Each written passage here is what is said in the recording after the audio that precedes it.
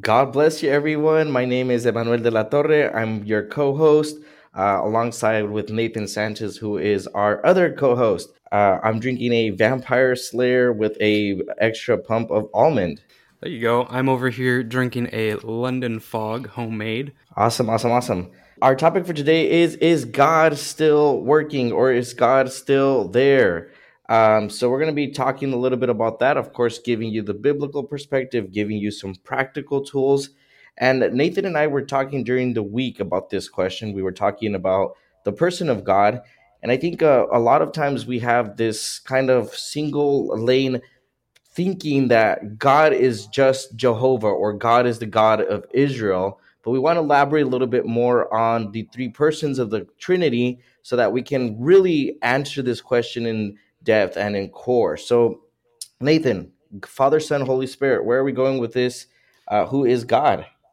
Yeah, so we're looking at the idea of God in relation to being active here on earth. And I think the best way to do that, like Emmanuel said, is looking at who do we define God to be. And so we'll take a biblical look at the different areas in which God interacts with the world, but we have to first determine who God is in relation to the world. So I think first step is we should look at who God the Father is. So that's the attributes of God the Father. And of course, they can be found in numerous places all around the Bible. But the emphasized role that we see in the Bible is that he is the creator, kind of like we talked about last week. If you guys tuned in last week, we talked about does God still create and looking at his nature as creator. But we see him as the creator of the universe and then the sustainer of the universe. So there's all this stuff that happens in the background that we don't really notice or recognize. The first being that he is sustaining everything around us. So there's the idea in theology that if God suddenly stopped interacting with the world or disappeared, the world would cease to exist because there would be nothing to hold it together. The foundational verse for that is Genesis 1:1. In the beginning, God created the heavens and the earth. The second part is looking at Jesus. And Emmanuel, I'm going to let you hit that one because I know you love talking about Jesus. Uh, Jesus is God in the flesh. Jesus was sent down to die on the cross for our sins to redeem mankind. So we believe that Jesus will one day be at the right hand of the Father. Jesus is God in the flesh. Jesus was 100% God, 100% Mm-hmm. human. And I think that's important for us to touch on. Jesus is 100% God, 100% human.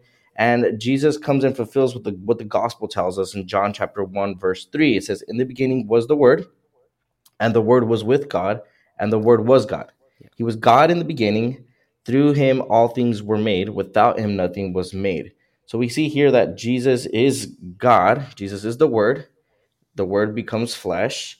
And then Jesus spends 35 years on earth in his ministry, healing the sick, raising the dead, liberating humans of demons. And then Jesus is crucified, resurrects on the third day for the atonement of our sins, and then returns to the Father. Yeah, and I think one of the important things to note is that when we are reading John 1 1 through 3, we're not reading it in the lens of Jesus became God at some point, or Jesus was made as into God. I had a conversation with a few Mormons last week, and that was one of the focal points that we had was the difference in John 1 of God or Jesus always being God, as opposed to their belief that Jesus was a man who earned godhood, who was made, who was created. And so their translation of John 1 1 is a lot different than ours. And if I can intercept, there's a scripture in John where Jesus himself says, "I and the Father are one." So Yeah. it's continuing this idea that Jesus is God. He's not a creation of God. He is God. Yeah. And they would take that as, well, he's talking about God or the Father and Jesus being one in purpose, not necessarily in essence or being. Whereas the Christians believe that Jesus is one with God in essence and being. He is the same God before, now, after. It's also good to look at the Holy Spirit and looking at, well, how does the Holy Spirit play a role in terms of the Godhead of Christianity? And if you guys don't know what we're talking about, we don't believe in three different gods. That's something that I want to emphasize. We're talking about three different persons, or I want to say unique attributes or aspects of God, but it's all the same being, the same essence. They're what we would say is the same substance. Um, and so the Holy Spirit's attributes, they're often described in the New Testament. You have John 14:16 through 17, where Jesus talks about the Holy Spirit and says, I will ask the Father, and he will give you another helper to be with you forever, even the Spirit of truth. And I mean, that points to the book of Acts, where we see constantly throughout the book of Acts the Holy Spirit intervening in human history and time. And to What are some continue, other? oh, Yeah, yeah, no, to go continue for it. this idea of Jesus being from the beginning, the Holy Spirit has also been there from the beginning. And the Holy Spirit, as you're mentioning, is part of God. So Genesis chapter 1, if you continue reading, it says, in the Mm-hmm. beginning, God created the heavens and the earth.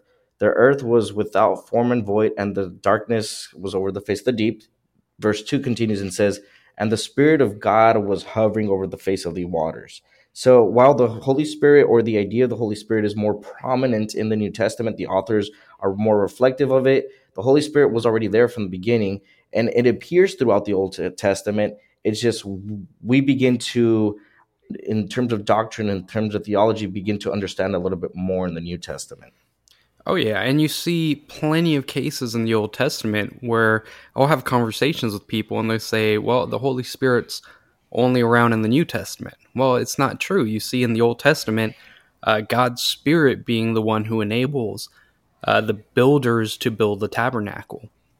It says that he, comes upon them. And so you also see that the prophets, they would have the Spirit of God enter them and they'd be able to prophesy. So there's numerous instances within the Old Testament where the Holy Spirit can be seen as Yeah, active. I love Isaiah where he says, that, and the Spirit of the Lord is upon me, has anointed me to Yeah. preach. And Oh, of yeah. course, this is Isaiah. And at the moment where Isaiah is filled with the Holy Spirit, and he begins to prophesy. He begins to prophesy on the return, on the coming of Jesus Christ, or the coming of the Messiah. Yeah. There's plenty of instances, especially when we're looking at that same Spirit that fills Isaiah, fills Elijah, and then there's prophecy pointing to another Elijah that's going to come. And that's fulfilled by John the Baptist, right? At the beginning of the New Testament, he's seen in the wilderness proclaiming, prepare the ways of the Lord, make straight the paths. And he's preaching baptism for repentance. And that's coming from having the Spirit of God on him to be able to prophesy. Also, he talks about, the one who will come after him. And he talks about, I'm going back to the Father, but the Father is going to send someone in my place. And that's something that we start thinking about. Okay, when we're looking at God's interaction in the world, in human history, how do we identify God? I want to mention something that was mentioned in the Facebook chat. It says, then God said, let us make man in our image. Just continue in this concept Yeah. of the Trinity existing prior to, Jesus being on earth, or the Holy Spirit being mentioned in the book of Acts. And we're contextualizing this. We're using these topics to allow us to understand, now that there's an absence of God in terms of, in from the Old Testament to the New Testament. Can you mention a little bit of, God doesn't speak anymore? What's going on? Because we're getting to the root of our question now, which is God still there? Is God still active? So can you just explain a little bit of what that silence is? What's going on? Yeah, so before I talk about the silence, I do want to preface by having us understand God's relationship to time. That's something that we don't often think about. We think that God is in sync with time, or he's bound by time or constricted by time. So we get a year older, God gets a year older. We follow through the 24-hour cycle in life, and God also follows through the 24-hour cycle in life. But all of that's not really how God interacts with time. So God is portrayed in the Bible as being outside of time. If we look back, Genesis 1:1, right? In the beginning, God. So before there was God. Before a beginning, God existed. And then you'll see that in Revelation as well. At the end, God is still around. But we also see in 2 Peter chapter 3, verse 8, it says this, "But do not overlook this one fact, beloved, that with the Lord 1 day is like 1,000 years, and 1,000 years is 1 day." And so we see this relationship with God in time that is outside of the confines of time. We don't actually interact with time the same way God does. So we are constricted to getting older, to our bodies deteriorating, to things growing and things dying. God is not. And so when we're looking at this concept of it, is God still around? We have to say, okay, if 1,000 years is like 1 day to God, a 400-year period is not that long. But we also have to see that there was prophetic voices right before that time that said, hey, start looking for this.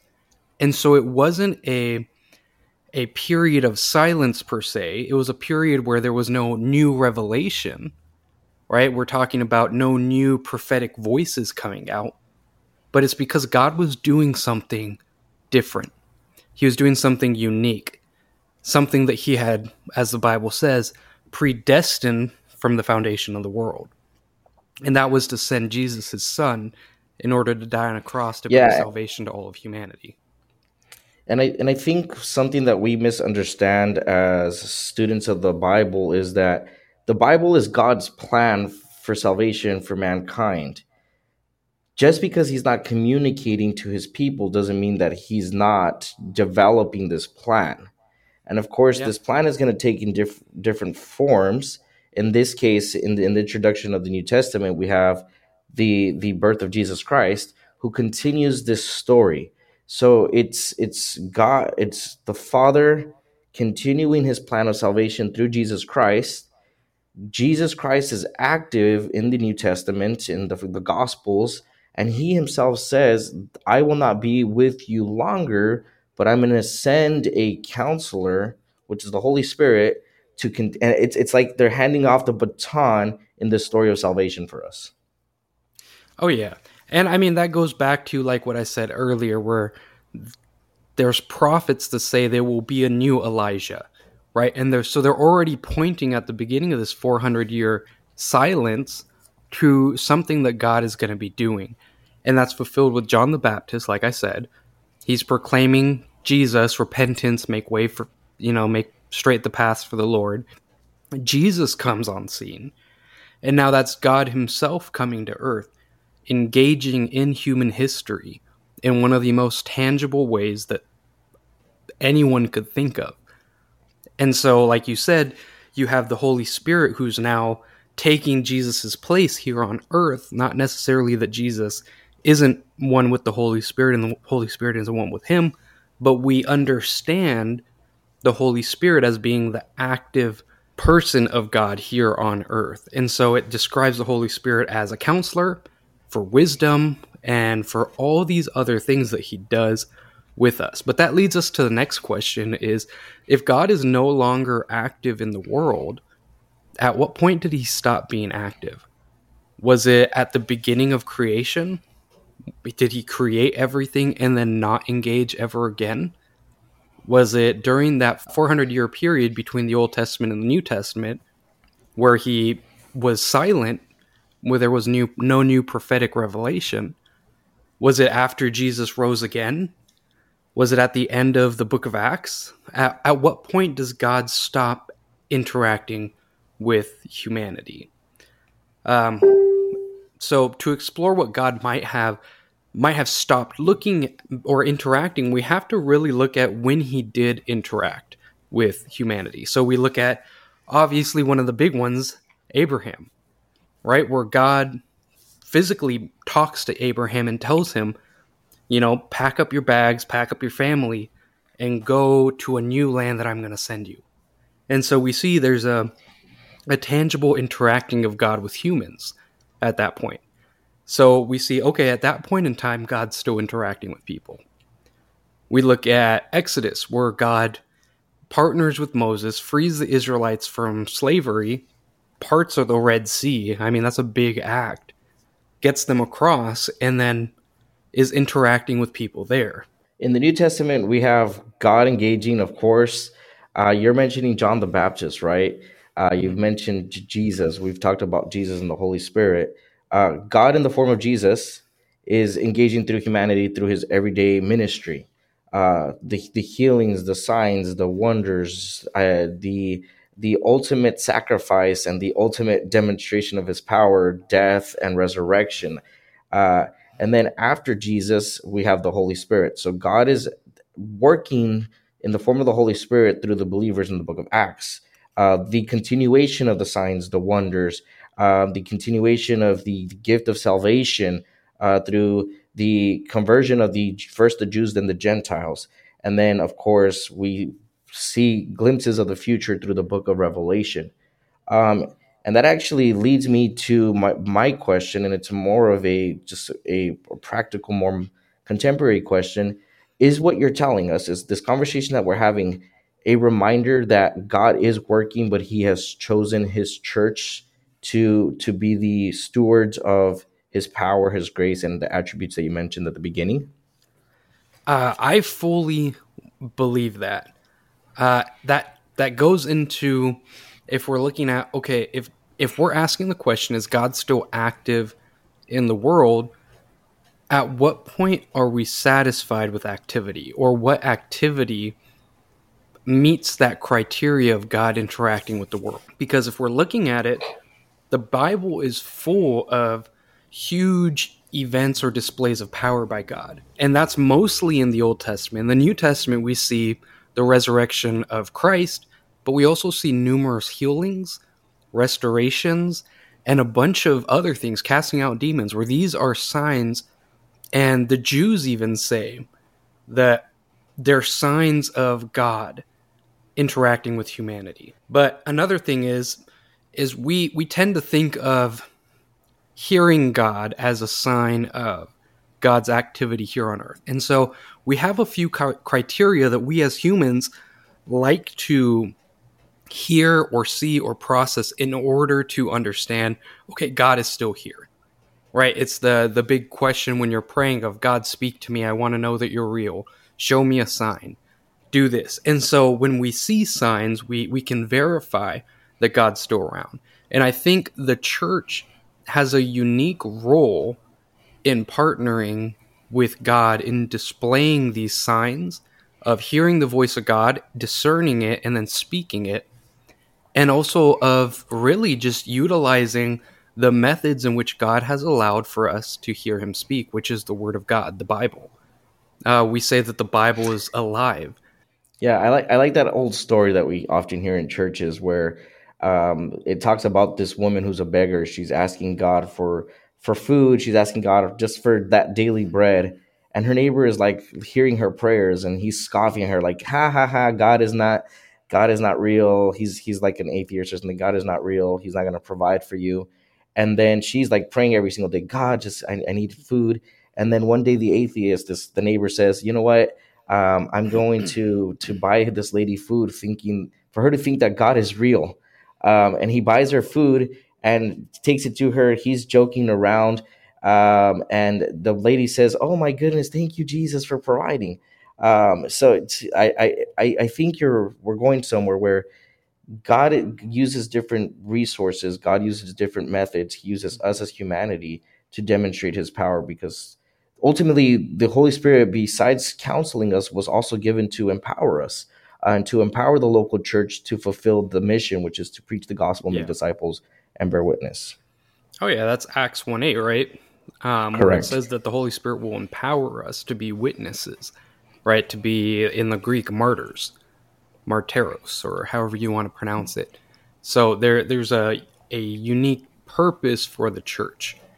And so we see that God still interacts with humanity through the church's ministry, through prayer, through worship, through the presence of the Holy Spirit. And Jesus has a promise, right? In Matthew 28:20, he says, "And behold, I am always with you to the end of the age." And the emphasis of his going on presence in the world is through his promise of he will be with us and he will send us a helper. And so the Holy Spirit partners with the church for us to be able to go out now and to demonstrate God's active presence here on the earth, right? Like I said, through the ministry of the church. That's kind of like that story with the old lady where we're utilized as God's hands and feet to be able to go and outreach to the community, to be able to help support people, to lift people up. And that goes back to the question of, well, if God's still active in the world, why does he let bad things happen? Why is there hunger going around the world? Why is there murders? Why are there people who commit genocide and all these other big questions? But we see that God has uniquely purposed us to be able to partner with him in counteracting those things. I'm thinking about this where a lot of times we ask, because we see evil in the world, we ask, is God still active? Is God still there? But the questions don't really correlate with each other. I mean, evil and wickedness was on earth during the times of Noah, and God demonstrated his power there. Oh, So yeah. because there's evil, it doesn't disqualify the fact that there's a God. It doesn't disqualify that God is still active. If anything, the scriptures tell us, and I might be taking it out of its context, the scriptures tell us that his power is perfected in our weakness. And we see the power of God through our weaknesses as humans being perfected.